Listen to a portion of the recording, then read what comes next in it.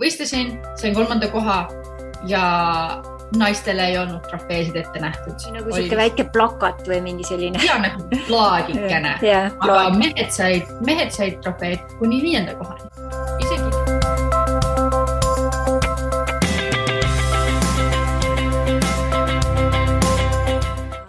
Aloha, imelised Aareteseiklused podcasti kuulajad-vaatajad.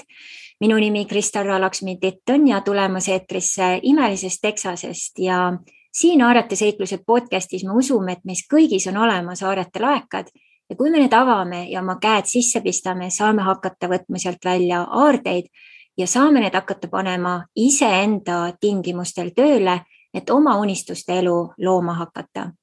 Ja täna on meil külas imeline eestlanna, kes Otepää nõlvadelt on oma seiklustega jõudnud hoopiski Kanadasse. Tere tulemast, Eline Mets! Tere! Ja sinuga meie kohtumislugu on hästi huvitav, sest mõnikord, kui ma näen midagi põnevat Facebookis, siis ma lihtsalt jagan seda oma seinal ja mõnikord ma isegi ei mäleta, et ma seda olen teinud. Siis ma lähen tagasi oma mälestuste, siis Facebookis ja mälestuste rida, mis tuleb vahest üles. Ja see kuidagi hüppas sealt välja ainult mõned nädalad tagasi ja siis ma vaatasin, et kui lahe tegelane, et tema sobiks väga hästi siia sellesse podcasti ja võtsin kohe sinuga ühendust ja siin me olemegi. Siin me oleme. Ja just. Ja sina olid tegelikult just välja saatnud väikese taotluse oma projektidega seoses, et oleks vaja rohkem valjuhääldit. Jah, tõesti. Ma küll ei mõelnud nagu seda just eesti keeles teha, et see on tegelikult mu esimene eestikeelne podcast, mida ma teen. Ja nimega on selline asi, et ma muutsin oma nime ära, ma lisasin selle sinna lõppu, et ma olen harjunud seda kuulma nagu Eline. Ilma selle eeta seal lõpus, aga see oli väga huvitav, kui sina ütlesid Eline. Ma ei ole veel ära otsustanud, kas ma aksepteerin seda või mitte, et nagu sõpradele ja tuttavatel ma olen ikka Eline ja ma panin selle sinna lõppu, et inglise keele rääkijad oskaksid seda paremini välja hääldada, aga nüüd on minu arust mul läbaks näinud, et nad ei oska seda ka hääldada. Ja ma täiesti saan aru, et minul oli ka kunagi hoopis teine nimi ja ma muutsin täiesti nime ära, sest lihtsalt mul ingliskeelses maailmas läks väga keeruliseks. Nii et praegugi isegi Kristal Ra on vahest niisugune keeruline, et siis Ra muutub Reiks või Rooks või ma ei tea, mis iganes. Aga väga tore. Ja nüüd enne, kui me hüppame sinu seiklustesse ja veel üks väga huvitav asi, mis tuli ka välja, kohe jõuame selleni ka. Ma tahaks teha väikese siis tutvustuse, et kes sa selline oled ja tõesti sa ei ole mingi lihtsalt tavaline tüdruk, et sa oled ikka siin tõesti mägesid liigutanud ja siin me võime siis kutsuda tõeliseks mootorratturiks ja väekaks naiseks, kes sa immigreerusid ju Kanadasse selle eesmärgiga, et näitlejaks hakata. Ja kuna siis seda lavastaja tükki, mida sina soovisid siis jagada või mängida ei olnud, siis sa lihtsalt võtsid kätte ja Eesti naisele kohaselt tegid ise asja ära. Ja seetõttu siis tänaseks päevaks oledki sa filmitegija, joogi, naiste motospordi õhutaja, esindaja ning algatanud naiste siis motospordi liikumise globaalselt. Ja sa pole ainult siis nende motospordi saavutustega jõudnud meedia pealkirjadesse, vaid lausa siis ka erinevatesse suurematesse väljaannetesse.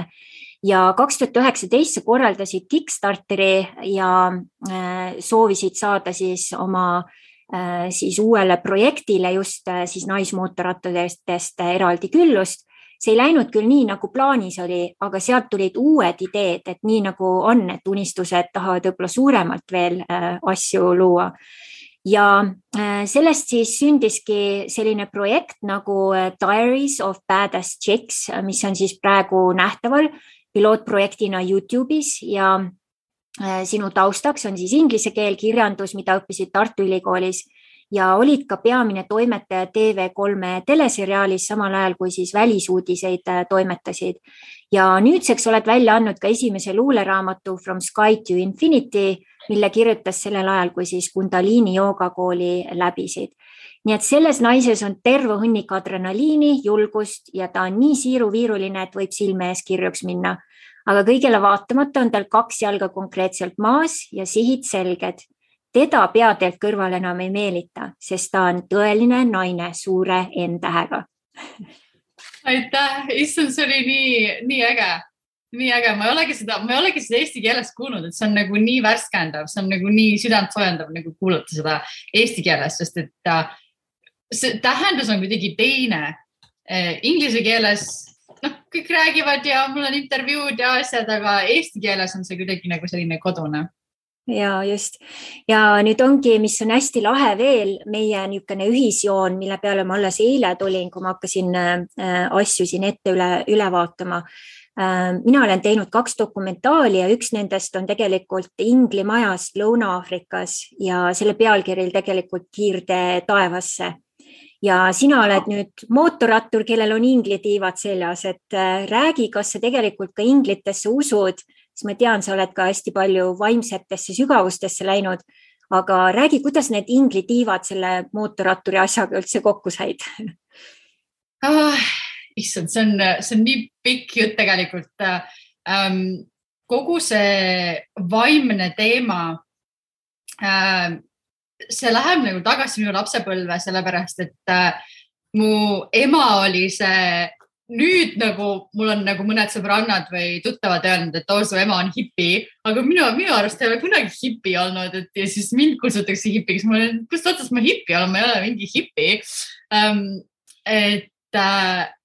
Ma mäletan, kui ma olin 5-aastane, siis me käisime Tartus dispuudiklubis emaga ja mediteerisime seal. Nii et ma olen meditatsiooni ja nende erinevate nagu psychic inimestega kokku puutunud nagu lapsest peale. Ja praegu ma tagasi mõtlen, ma olin nagu jumalast nagu siukene, mitte ülbe, aga nad ütlesid nagu nii vanemad inimesed, kes tulid nagu teistest riikidest, kuskilt Venemaalt ja nii edasi, selgeltnägijad. Ja siis nad ütlesid, et jaa, näed, sul on see, et sa lähed välismaale elama ja mina ütlen, ma tean. Olin nagu veidike ninakas nendega, sest et ma teadsin.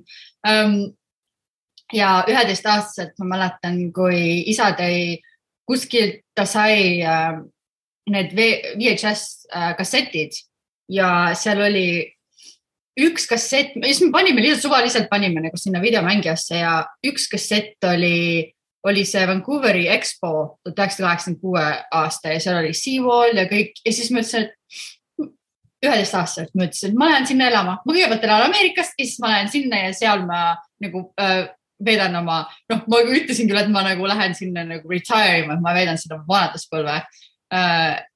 Ja ma olin täiesti ära unustanud selle. Et ma ise arvasin, et ma tahan kogu aeg Ameerikasse.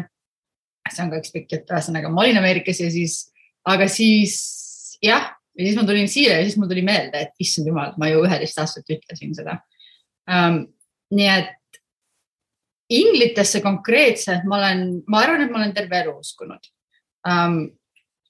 Sellepärast, et ma olen nagu nii tänulik selle eest, et mul on selline ema, kes tegeles numeroloogia ja tarokaartide ja nende asjadega siis, kui kõik inimesed pidasid teda hulluks.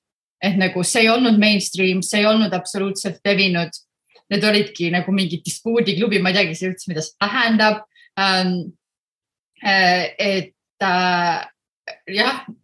Meid nagu veeti kogu aeg kaasa igale poole ja see on nagu hoidnud mul nagu open mind. Aga ma olen nagu kogu aeg uskunud, mul on olnud, ma käisin Matrix Energeticsi seminaril Los Angeleses ja ma olen nagu kogu aeg tunnetanud ja nagu erinevaid, ma olen nagu erineval, nagu võib-olla veidikene rohkem kui tavainimesel. Ma ei tea, kui avalikult me saame siin rääkida sellest. Piire ei ole. Inimesi on igasuguseid erinevate vajaduste ja hobidega, et selles mõttes piire ei ole. Ja, see ongi see, et nagu siin ma olen, kes ma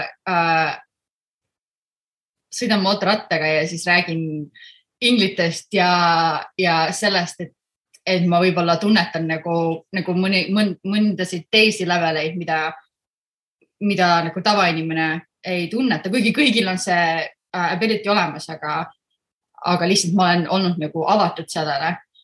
Aga 2018 kevadel ma tegin ma kutsuks seda oma soul sisteriks, ta on üks mu parimaid sõbrannasid, kui mitte kõige parem sõbranna. Carmeniga ma tegin ühe nagu telefoni teel nagu ühe meditatsiooni või mingisuguse asja, mis nagu unlockis midagi ja järgmine hommik oli mul spiritual awakening.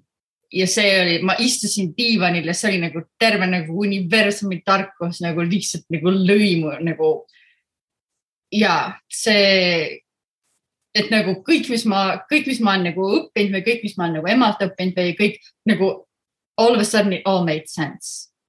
Et nagu ma sain aru nagu kuidas nagu kõik asjad seotud on ja see oli nagu uue etapi algus. Sest et siis ma läksin tõesti nagu väga sügavale. Ja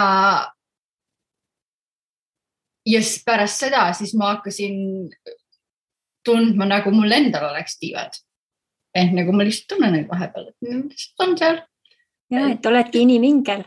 Ja, et nad lihtsalt on. Ja ma hästi tugevalt hakkasin neid tundma kundaliini joogas. Ja see pilt, kus ma olen tiibadega, see esimene pilt, see oli tegelikult, ma postitasin selle Facebooki naiste mootorratte gruppi ja üks teine naine, keda ma ei tunne, tema lihtsalt photoshopis mulle tiivad ja postitas selle. Et see ei olnud mina, kes nagu need tiimad pani mulle. Wow. Et nagu, väga lahe. Täitsa magic. Ja siis sellest ajast peale, sest et ma eriti mootorrattaga sõites vahest, kui sa seda hästi kiiresti nagu sa tead, et sa nagu võib-olla ei tohiks nii kiiresti sõita, siis ma kujutan ette neid nagu hästi suuri tiibu nagu mind nagu hoidmas või kaitsmas, et ma tean, et nagu ma olen hoitud. Et hästi tugevalt ma tunnen neid just siis, kui ma mootorrattaga sõidan. Wow. Et see on see vabadus, aga samas ka see, et sa oled kaitstud. No väga super, kes oleks teadnud, et selline lugu inglitest välja tuleb. Aga nüüd räägi natuke lähemalt, et Otepää tüdruk Elvast tegelikult. Okei, et siis Lõuna-Eesti imelisest loodusest, kõigest sellest läbi imbunud üsna tõenäoliselt ja siis inglise keel, Tartu Ülikool. Ja kuidas see Kanada üldse sinu ellu tuli, nagu et sul oli mingi sisemine teadmine. Minul oli samamoodi, kui ma mingil ajal teadsin, et ma Eestisse ei jää, et ma lihtsalt nagu, ma võin seal külas käia, aga ma kindlasti sinna elama ei jää. Et siis see tuli nagu, kuidas sinul, kus kohas see tuli, millest see alguse sai? Ma olen teadnud, nii kaua kuni ma mäletan, see ongi see 5 aastat ma juba teadsin, et ma ei jää Eestisse elama. Ja ma kogu aeg rääkisin Ameerika. Ja ma elasin seal, ma olin seal, kui ma olin 19, ma käisin raamatuid müümas. Ma ei teinud seda lugu, nii see pikk jutt. Käisin raamatuid müümas, siis pärast seda, kui ma olin 24 vist, 24, siis ma läksin tagasi ja siis ma olin LA-s ja see ongi see, et mul oli nagu mingi idee, aga ma tegelikult ei teadnud. See ongi see, et nagu Eestis üles kasvades, nagu ma sündisin ju Vene ajal, eks, ja hästi tugevalt, kui ma nüüd tagasi vaatan, siis hästi tugevalt ma olin ikkagi selles nagu Vene aja mõtteviisis, selles, et nagu hoian ennast väiksena ja nagu lähen nagu täie peale välja, aga tegelikult ei lähe. Et ma hoian ennast nagu turvatsoonis kogu aeg, et isegi siis, kui ma olen läinud nagu all out, siis nüüd ma olen aru saanud, et kui ma lähen, siis ma näen, et mul tulebki armee nagu ingleid kaasa ja ma ehmatan sellest nii ära, et ma panen stopi. Et see on nagu nii hirmutav, et ma nüüd, issand jumal, et nagu see on nagu too much. Et ma olin Ameerikas ja siis ma olin seal oma elukaaslasega ja siis me tulime Eestisse ja siis me abiellusime ja siis ma tahtsin tagasi minna. Kas elukaaslane on sul ka eestlane või? Ja me jõuame veel sinna. Ja siis viisadest öeldi ära. Kui me olime abiellunud, siis öeldi viisadest ära. Ja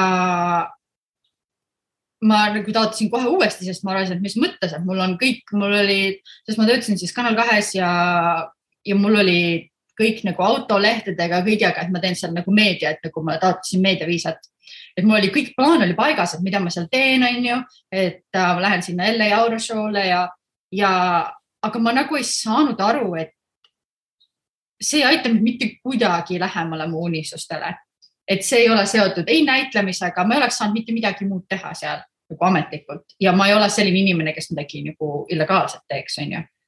Ja ma olen nagu võib-olla liiga aus selles suhtes ja siis öeldi ära ja siis mul nagu maailm kukkus kokku. Mis mõttes, et ma olen alati ju näinud, et ma olen Ameerikas ja siis oli nagu veidikene nagu siuke tume aeg ja siis Carmen, tema ütles, et Londonis oli üks Carmen on Carmen Britson, et tema on ta on olnud nagu minu kõrval.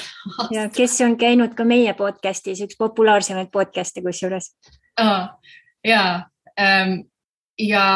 siis tema ütles, et ma ei mäleta, see oli Sony Entertainment, mis ta otsis Londonisse. Ta ütles, et täpselt sulle ideaalne koht, et nagu täpselt sinu nagu neid skills'e otsitakse. Ja siis ma applysin sinna, aga nad olid juba leidnud kellegi, aga siis see pani nagu selle Londoni mulle pähe. Ma olin olnud 2005 Londonis, ma vihkasin seda, mulle ei meeldinud, et see London. Siis ma mõtlesin, et okei, et mul ei ole muud varianti, et ma lähen siis Londonisse. Ja siis ma läksin Londonisse, olin seal 6 aega. Ja siis läksin sügisel tagasi ja see oli täiesti, siis ma läksin sinna üksinda, mul abikaasa oli Eestis ja saatis mulle raha vahepeal ja siis mina teenisin seal mingi lihtsalt juuprojektidega ja sõin nuudleid põhimõtteliselt peaaegu aasta aega ja käisin igal auditionil ja osalesin igas filmiprojektis, mis ma sain ja see oli nagu nii äge aeg, mulle nii meeldis see. Ja siis mul abikaasa käis külas Londonis ja tema ütles, et mulle meeldis siin, ma ei koli siia mitte kunagi, et nagu nii on lihtsalt. Ja mulle ka nagu ma ei tundnud, et ma tahaks nagu sinna jääda.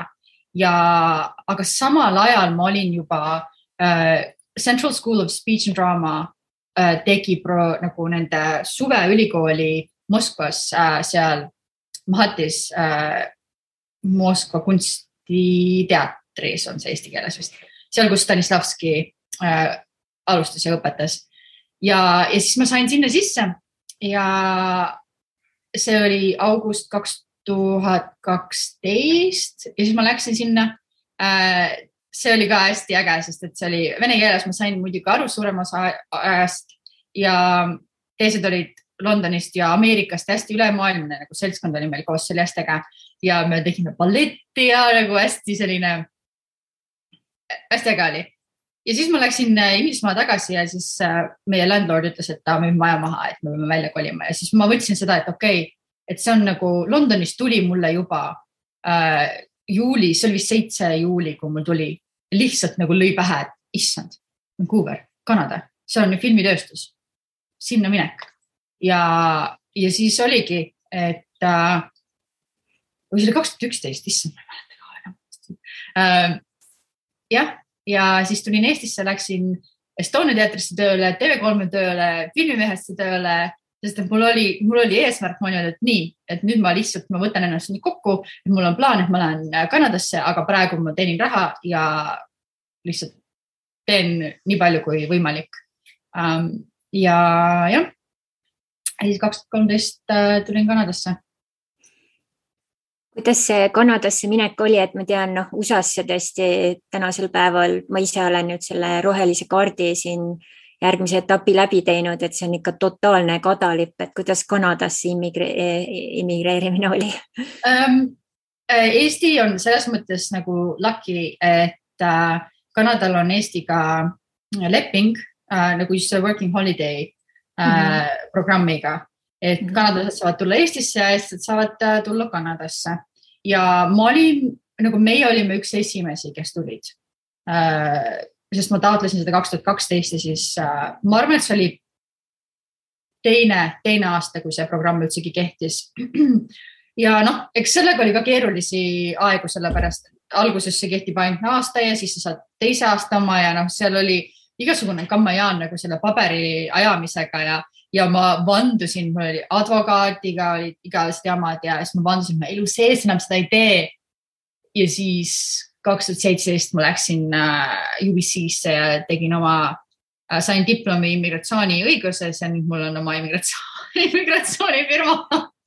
Ja nüüd aitan mina inimesi Kanadasse immigreeruda ka ja on hästi palju eestlasi ja ma olen ainukene eestlane, kes teeb seda eesti keeles, ainukene eestlane, kellel see litsents on.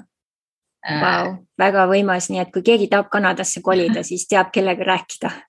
Jah. Just, väga hea.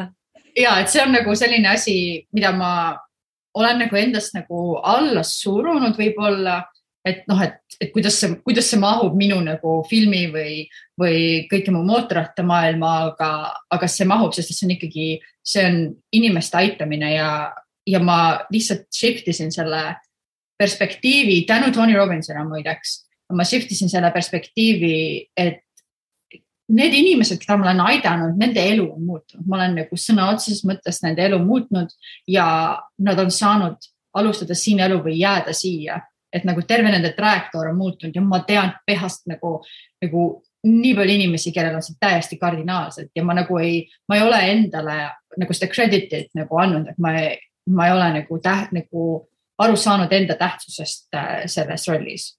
Nii et, ja praegu ma aitan ka paar inimest, kelle pered on nagu Ukrainast ja nagu I'm actually making a difference. Mitte lihtsalt nagu mootorratta või selles maailmas, aga nagu muud moodi ka. Ja, et inimeste elud muutuvad ja ma olen ise teinud läbi 3-4 maa immigratsiooniprotsessid otsast lõpuni ja see ei ole kunagi nagu lihtne, et see on päris hull ettevõtmine, nii et selles mõttes see on väga tänuväärne töö, et ma juba tänan ette kõiki siis katsumusi, mis sa vähendad inimestel, kes seda teed valivad minna. Aga nüüd sukeldume natuke sellesse mootorrattamaailma, et kuidas siis üks selline kena tütarlaps nagu sina peale vaadates küll ei oskaks nagu arvatagi, et mootorrattur nii-öelda sinus peitub, et kus see üldse alguse sai? Sellega on ka huvitav lugu, et ma olen seda varasematest podcastist inglise keeles rääkinud, et mu abikaasa, kes on nüüdseks eksabikaasa, tema nagu kogu aeg rääkis, et nagu ostame mootorratta, et teeme midagi, et tema tahab mootorrattaga sõita, sest ta nagu noorena putitas neid ja ehitas neid üles ja sõitis nendega ja mul oli nagu nii kardinaalne ei, et mul oli nagu täiesti, aga ma olen nüüd aru saanud, et nii paljud asjad, mille suhtes mul on olnud nagu kardinaalne ei, ma olen nagu täiesti need nagu ümber pööranud, et ei saa öelda nagu never say never, eks. Ja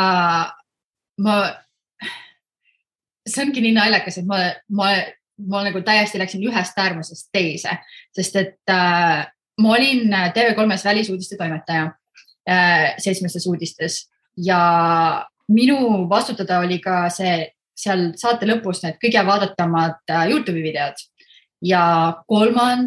jaanuaril 2012 kõige vaadatam spordivideo oli motocrossi video. Ja ma mäletan, ma istusin seal oma office'is nagu suure ekraanidega, ma vaatasin neid, nad hüppasid seal nende mootorratastega ja ma olin nagu nii lummatud ja ma olin, et issand jumal, ma tahan seda teha. Ja ma ei mäleta, kas ma samal päeval ma helistasin Adrenalin Arenasse, mis on, kus ta nüüd on, Võrumaal. Ja ma broneerisin endale tunni koos lastega, laste hommikule läksin, kõik pisikesed lapsed. Mina olin nagu 100cc Hondaga. Ma ei teadnud, kus on see sidur, kus on pidur, mida üldse teha. Aga see täiesti nagu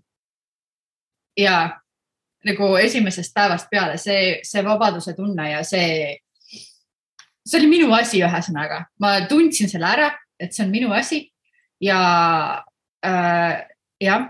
umbes 6 aega hiljem ostsin omale enda ratta ja siis nii see läks. Ja nüüd ma tean, minu enda poeg alustas motocrossiga, kui ta oli väiksem, et koos isaga nad hästi palju neile meeldis seda teha ja siis ka ikka mitmeid kordi ta kukkus päris nagu kardinaalselt ja siis iga kord, kui ta läks sõitma, siis ma alati hoidsin hinge kinni ja mulle väga ei meeldinud see. Muidugi nagu ema süda ikka nagu natuke hirmul on ja siis ma ükskord, kui ta oli jälle niimoodi kukkunud vist niimoodi, et kas motikas ka veel kukkus talle veel peale ja ma ei tea, minu arust oli ta täiesti kummist tehtud, sest enamus lihtsalt lõppes nagu sinikatega. Aga siis ühe korra vist sai ikka päris nagu kõvasti seal viga ka ja siis ma küsisin, et mis sa siis sellest nüüd õppisid. Ja siis ta ütles, et lihtsalt seda, et kui sa motikaga sõidad, siis sa kukud. Ja that's it. Ja ma ütlesin, et okei, aga äkki siis ei peaks seda nagu rohkem tegema, et äkki sa ei taha nagu rohkem kukkuda. Ei no milles probleem, et kukun siis jälle, ühesõnaga siis vaatame jälle edasi. Et kas see tuleb sulle tuttav ette? Ja nagu mul ongi, ma olen nagu läinud kas nagu all out, kui ma võistlesin siin 2014, siis ma lihtsalt, mul oli gaas põhjas, isegi kui ma hüppeid välja ei hüpanud, ma case'isin nagu täiesti põrkasin seal, aga ikka gaas põhjas. Et jah, sa ei saa mõelda nagu nende kukkumiste peale, see on osa sellest, juhtub, siis juhtub. No, samamoodi on lumelauatamisega ja väga tihti need kukkumised ei ole tegelikult nii hullud. Siis ongi, et ajaga sa tegelikult ju õpid käsitlema nii masinat kui tehnikat on ju ja siis sa tegelikult, siis sinust saabki ju ekspert on ju ja siis hakkad temaga, see ongi nagu koosloome, et ükskõik võtame purjetamise, et sul on ka ikkagi, et sul on mingi element, millega sa siis koos kulged on ju mootorratas samamoodi, et siis sa pead olema kohal, et see on ka siuke hea kohaloluharjutus on ju ja sa pead olema, kõik elemendid on ju ka tegelikult, et mõnikord ju hakkab sul seal poole asja peal vihma sadama, no mis sa teed siis, ikka sõidad ju edasi. Ja just see kohalolek on see, et tavaliselt asjad juhtuvad siis, kui sa oma mõtetes lähed kuskile rändama või kui sa hakkad üle mõtlema või kui sa hakkad muretsema, et issand jumal, mis see keegi teine mõtleb või nagu tahad nagu näidata või siis üritad kellegiga nagu sammu pidada nagu valedel põhjustel. Et see ongi alati öeldakse ka, et nagu sõida oma sõitu ja ära muretse, ära mõtle, mis teised teevad või mis teised arvavad, et see on nagu sinu sõit, see on sinu elu, see on sinu ratas, see on sinu keha, eks. Ja see on hästi meditatiivne, sellepärast, et sa pead olema nii kohal. Sa ei saa autoroolis sa saad unistada rohkem, kui sa mootorratta seljas sa nagu ei unista, see on aktiivne meditatsioon. Aktiivne kohalolu meditatsioon. Et sa nagu sa pead olema hästi teadlik kõigest, mis on ümberringi, et see on nagu hästi siukene nagu heightened senses. Ja pead olema nagu hästi kiiresti reageerima ka, et ükskõik, mis siis ümberringi toimub, on ju. Ja. Just. Ja nüüd räägi oma esmastest kogemustest, et me saame pärast märkmetesse panna ka selle laheda väikese treileri sinu sellest projektist. Ma vaatasin ka esimene kord, mõtlesin, et just nii lahe oli, et sa ise mängisid seda pearolli. Läksid üks siis võistlus siis, kus sa läksid ja räägi, mis seal juhtus, et see oli tõesti väga hea, et siis inimesed saavad ise ka pärast üle vaadata. Kas ma räägin nagu, mis see nagu see plott on? Just, räägi seda plotti. See on tegelikult tõsielul põhinev, see oligi täpselt see, mis nagu juhtus, et võrreldes Eestiga siin Kanadas ei ole see motosport nagu nii hästi arenenud ja siin on hästi palju ikkagi seda naiste, naisi ei võeta võrdsena meestega. Et siis oligi, ma läksin võistlustele, maksin samad nagu võistlustasud nagu kõik teisedki. Naisi oli päris palju, meid oli, ma ei mäleta, kas meid oli 10 või midagi oma klassis ja... Mis juhtus, kui sa registreerisid? See oli minu arust ka väga oluline hetk. See, kus mul raha ei olnud või? See, aga ta küsis on, et... Ja, seda ma olen kusjuures, seda on juhtunud päris mitmel korral. Sest kuna mina hakkasin mootorratastega sõitma, kas ma olin 26 või 27, et tavaliselt ongi see, et nagu sa ütlesid, et hakkad lapsena sõitma, et siis see on nagu osa su elust, kui sa kasvad ülesse aga mina nagu valisin selle. Minu vanemad ei valinud seda mulle või see ei olnud nagu, mina valisin selle ja mina valisin selle, et ma tahan võistelda. Ja siis sa lähedki sinna võistlustelki ennast nagu registreerima ja esimene asi, mida nad seal ütlevad, et mitu last, kellele nagu, et ei, et mina võistlen. Ja siis on alati neil, et okei, et ja naljakas ongi see, et need on alati kuskil keskealised naised, kes on seal nagu registreerivad ja pööritavad silmi siis. Jah. Pööritavad silmi, et oh my god, nagu, et et nad ei näe, et nad näevad mind nagu potentsiaalse emana, aga nad ei näe mind nagu naisena, kes valib selle iseenda jaoks teha. Et jah, ja siis võistlesin, sain 3. koha ja naistele ei olnud trofeesid ette nähtud. Oli lihtsalt nagu mingi nagu plaque, et nagu lihtsalt, ma ei tea, mis eesti keeles on. See oligi nagu siuke väike plakat või mingi selline. Ja nagu plaadikene, aga mehed said trofeed kuni 5. kohani. Isegi need klassid, kus oli vähem võistlejaid kui naisi. Ja isegi praegu mulle saadeti just email, et nagu üks võistluse korraldaja lihtsalt võttis naiste klassi nagu jättis välja. Ja sellest tuli nagu selline nagu backlash, et nagu sponsorid, nagu need sponsorid, kes olid female-led companies, et need ähvardasid siis nagu oma sponsorluse sealt nagu tagant ära võtta ja siis nad tulid tagasi, et me announcime, et nüüd on meil naiste klass ja siis kõigil oli, et nagu issand jumal, et nagu te oleks tohtnud seda nagu absoluutselt üldse ära võtta, et nagu miks. Et seda toetust on ikkagi vähe ja see on ka osa minu missioonist, et ma tahan seda propageerida naiste seas nagu vahet ei ole, kui vana sa oled, sest et mulle on kirjutanud naised 40, 40, 50 ja nad küsivad, kas sa tõesti hakkasid sõitma alles nagu 20. lõpus. Sest et naistena on selline, ma nagu avastanud, et sul on, kui mees midagi teeb, kui sa oled kuskil seltskonnas ja mees midagi teeb, siis see ei inspireeri sind, vaid pigem on see selline, et see nagu pigem see on nagu hirmutav või nagu sa mõtled, mehed, mida iganes on ju. Aga kui sa oled kuskil ja naine teeb seda, siis see on inspireeriv. See on, et vau, et tema teeb, see tähendab, et mina saan ka seda teha. Et see annab sulle nagu loa ja see on nagu nii naljakas, et me oleme nagu kogu see ühiskond, kogu see patriarchy on meid naisi niimoodi kasvatanud, et me pidevalt nagu otsime nagu ja ootame nagu luba, et olla meie ise ja teha midagi, mis nagu pakub meile huvi. aga kõik need süsteemid on niimoodi üles ehitatud, et see tundub normaalne, et meil on seda luba vaja ja et kui keegi teeb midagi teistmoodi, et keegi sõidab mootorratastega, siis see on, et et see on midagi nii erilist, aga tegelikult kõik naised saaksid seda teha, kui nad tahavad.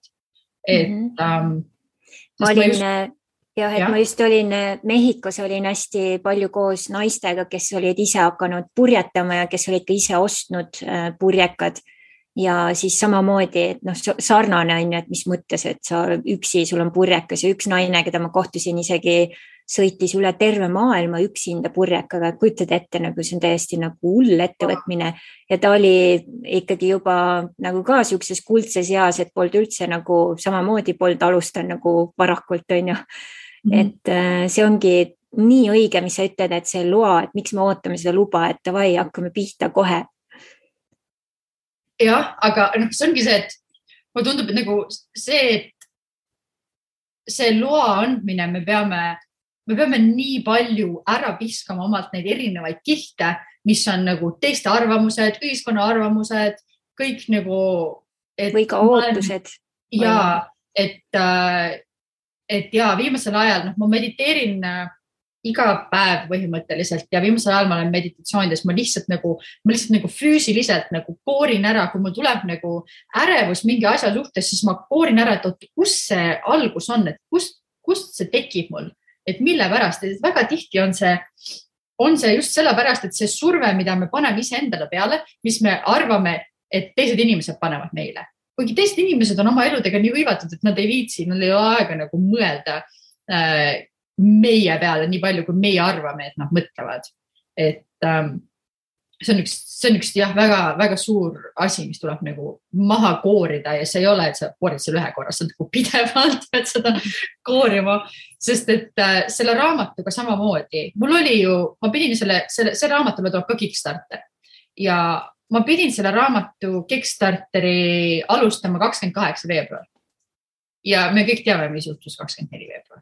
Et kogu see Ukraina teema ja ma nagu kukkusin nagu nii tumedasse auku sellesse, nagu ma läksin selle keerisega nagu kaasa. Ja ma olin esimene nädal täiesti selles keerises, ma nagu ei näinud välja absoluutselt sellest ja ma lükkasin selle edasi nagu 8. märtsiks. Aga kui ma sellest keerisest hakkasin välja tulema, siis ma nägin, et see nagu it's not gonna happen, et see ei tundu õige hetk olevat, aga kõik hullem ongi see, et mul on piletid Eestisse, Indiasse ja ma tühistan need kõik, nagu ma olen osad piletid veel tühistamata, sest ma pidingi minema sinna sõitma, mul on tiivad, ma näitan, mul on tiivad. Et meil ei olegi ühtegi sellist tiibadega esinejat veel olnud. Ja, väga ilus, väga sobib sulle ja nii lahe. Nüüd kujutame ette, et seal on mootorratas ka veel all. Ja. Tegelikult sellist tiibadega inglit on praegu võib-olla rohkemgi vaja kui muidu. Ja, mul oli, see ongi see, et ma pidin sõitma läbi India, mitte päris läbi India, nagu Amritsaris tiibadega ja mootorrattaga aga see ongi see, et nüüd jääb see ära. Ma olin hästi kurb, et ma ei lähe praegu Indiasse ja kogu see plaan, mis mul oli. Aga ma saaks seda siia ikkagi teha aga ma tundsin, et kui ma seda praegu teen, siis see on nagu pushimine, siis see on nagu läbi surumine. Aga ma ei taha teha seda läbi surumise, vaid ma tahan teha seda läbi flow ja ma tahan teha seda läbi kerguse ja nii naljakas, kui see ka ei ole, see on tegelikult täiesti nagu arusaadav, et kui ma võtsin endalt selle surve ära, et ma pean selle 8. nüüd launchima, ma võtsin selle ära ja siis tuli niisugune kergus, et issand, nüüd ma saan teha seda, ma saan selle paremaks teha ja mul tulid kohe nagu ideed, mida ma saan nagu nüüd teha, sest et mul on nagu rohkem aega ja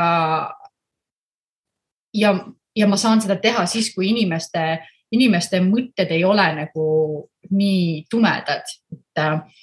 Jah, ma saan sellest aru, et et praegu on maailmal vaja nagu kergust ja valgust, aga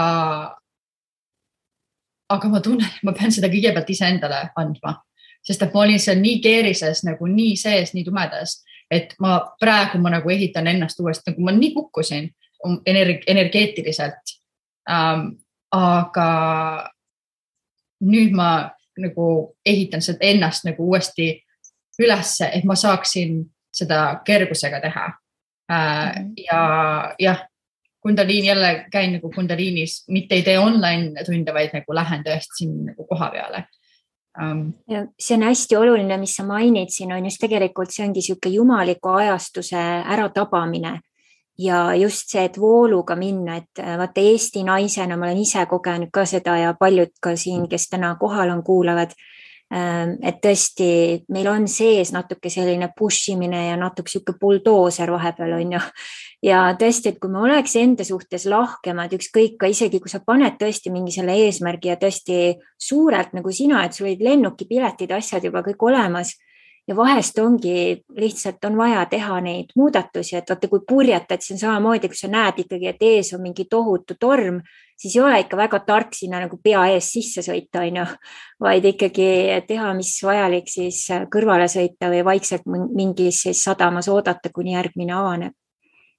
See on väga hea analoog. See nagu mul täiesti nagu resoneerus, sest et see on tõesti, sest praegu on nagu torm ja see ongi see, et kas ma lähen ja nagu kihutan sinna tormi sisse ja üritan seal nagu ellu jääda või tõesti, et ma ootan, kui see ära läheb ja lähen veidikene nagu ümber sellest, et mina saaksin õitseda, et see projekt saaks õitseda ja et need inimesed, kes on selle projektiga seotud, samamoodi saaks õitseda.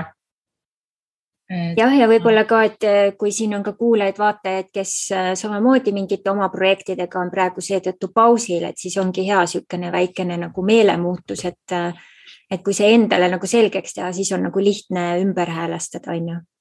Ja, sest et nagu mis mulle lahutus ja mul oli ka üks nagu väga valus lahkuminek sügisel. Mis need kõik mulle on õpetanud on just see enda sisehääle kuulamine ja see, mul on see nagu jõudnud sellise tasemeni, et see ei ole isegi lihtsalt mitte sisehääl, vaid see on nagu väga tugev.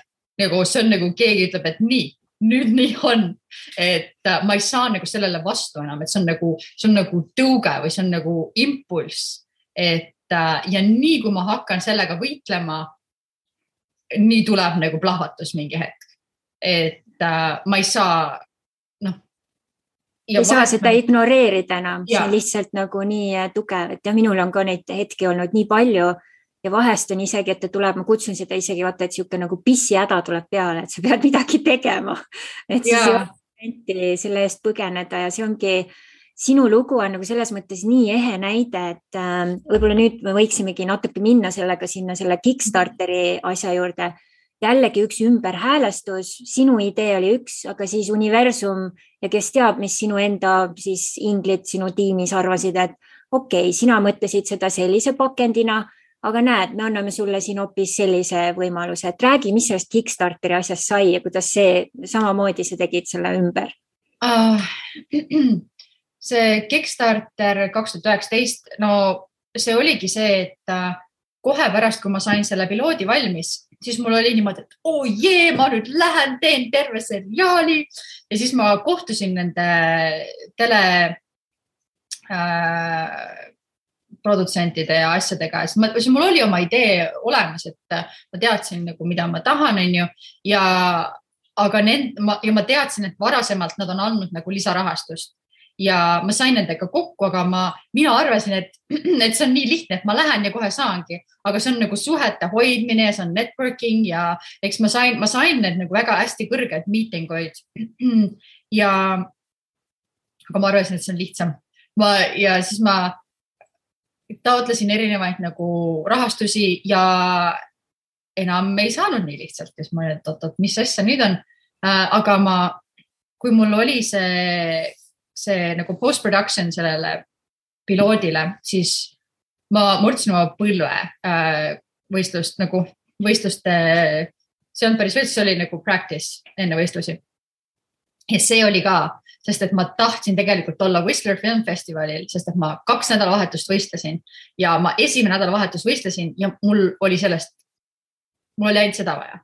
Mul ei olnud vaja pushida ennast teiseks nädalavahetuseks ja ma pushisin ennast sinna ja mul võeti aeg täiega maha, sest ma murdsin oma, kõik nagu need ligamentsid oma põlves, et nagu see võttis mind põhimõtteliselt aastaks nagu rivist välja.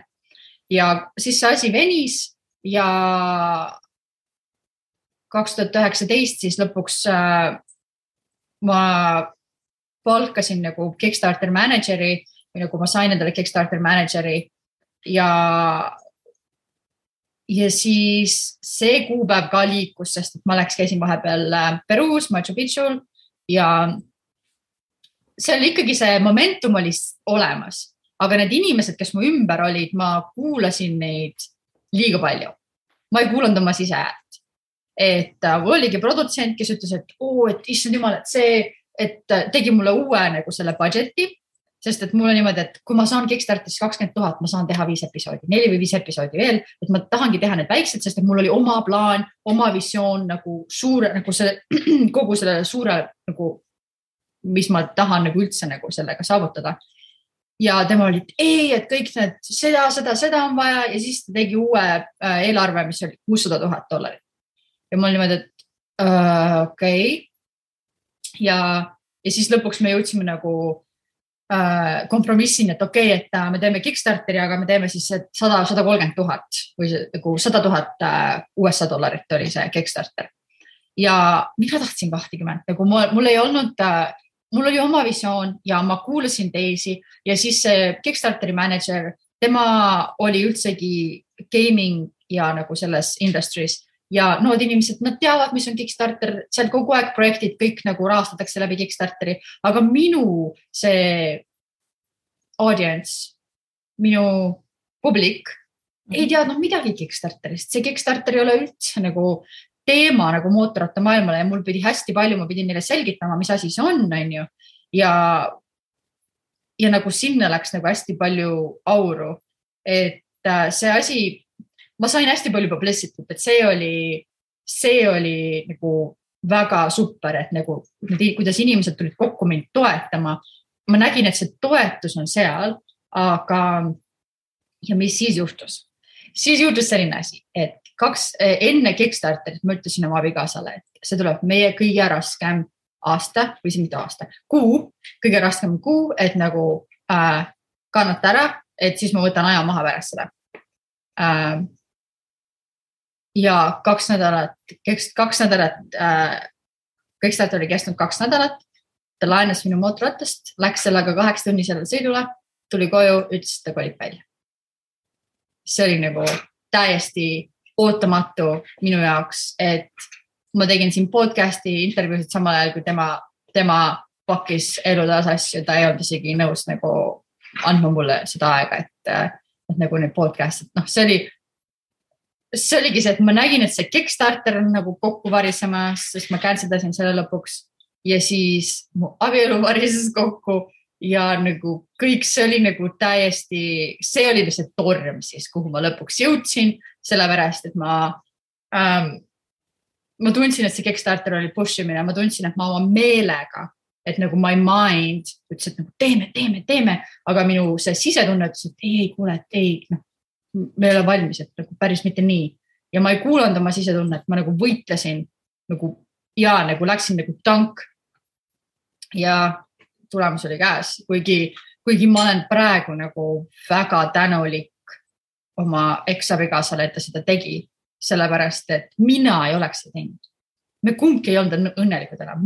Me kohtusime, kui olime 21, me olime nagu lapsed veel, me ei teadnud midagi mitte millestki ja me kasvasime lihtsalt eraldi erinevateks inimesteks. Ja ma olin nii kinni selles, et see oli nagu nii toxic ja see oli nagu nii, meil olid nagu nii trauma-based nagu coping mechanisms, et see oli nagu, kui ma tagasi mõtlen, mul hakkab paha, et nagu, kuidas me nagu üksteisega käitusime ja millised me olime. Kaas sõltuvus natuke võib-olla. Ja. ja Kickstarteris siis sa raha ei saanud seda, mida sa soovisid. Just. Sest Kickstarter on selline, et kui sa ei saa nagu seda, sul on eesmärk, kui sa seda eesmärki ei saa, siis sa ei saa midagi. See on all or nothing. Ja me canceldasime selle. Ja siis pärast seda ma ei mäleta 3 kuud. Ma praegu mõtlen, et ma olen nagu ära kustutanud oma mälust hästi palju matkamist siin mägedes ja sügisel ja ma hakkasin käima uuesti Kundalinis, sest ma tundsin, et mul on vaja seda nagu community't. Ja siis nad kutsusid mind sellele õpetajakoolitusele.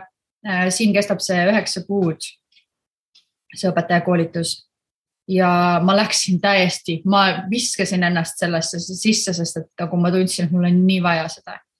Ja siis 1. jaanuaril 2020 ma hakkasin seda raamatut kirjutama.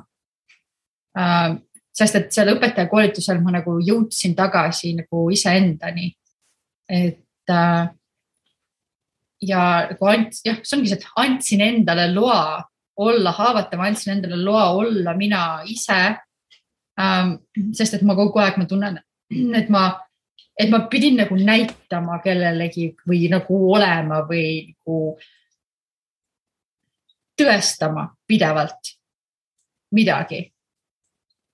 Kuigi nagu mul ei ole vaja nagu midagi tõestada, isegi minu viimane agent ütles mulle, et sa saad mängida neid advokaadi ja kõiki neid nagu selliseid professionaalsemaid rolle, kus on vaja nagu autoriteeti, sellepärast, et sa ei pea midagi tegema.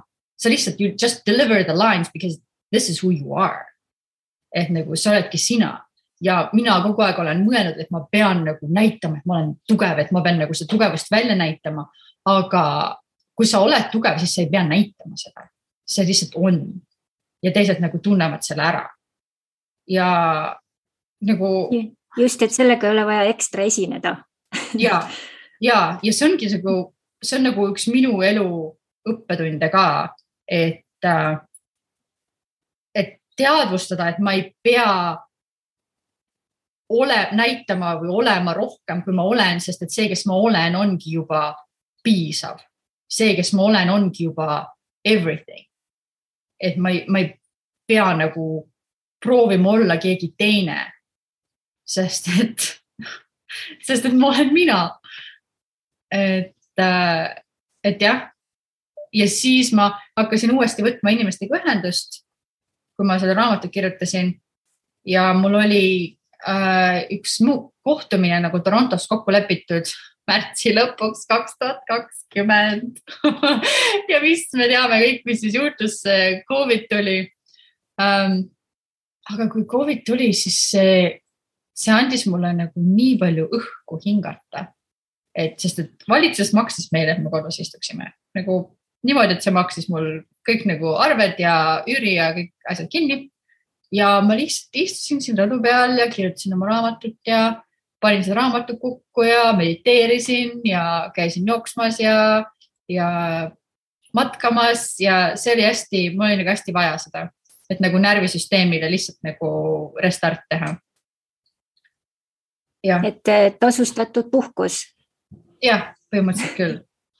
Aga see jällegi oli nagu veidikene nagu handicap, et mingi hetk, kui sa pead nagu ikkagi hakkama tavaellu tagasi tulema ja nagu nüüd ma alles õpin seda kogu minu suhe rahaga ja nagu enda väärtustamine ja kuidas julgeda küsida inimeste käest tasu oma teenuste eest näiteks ja kogu see asi, et see on praegu see õppetund, kus mina olen, et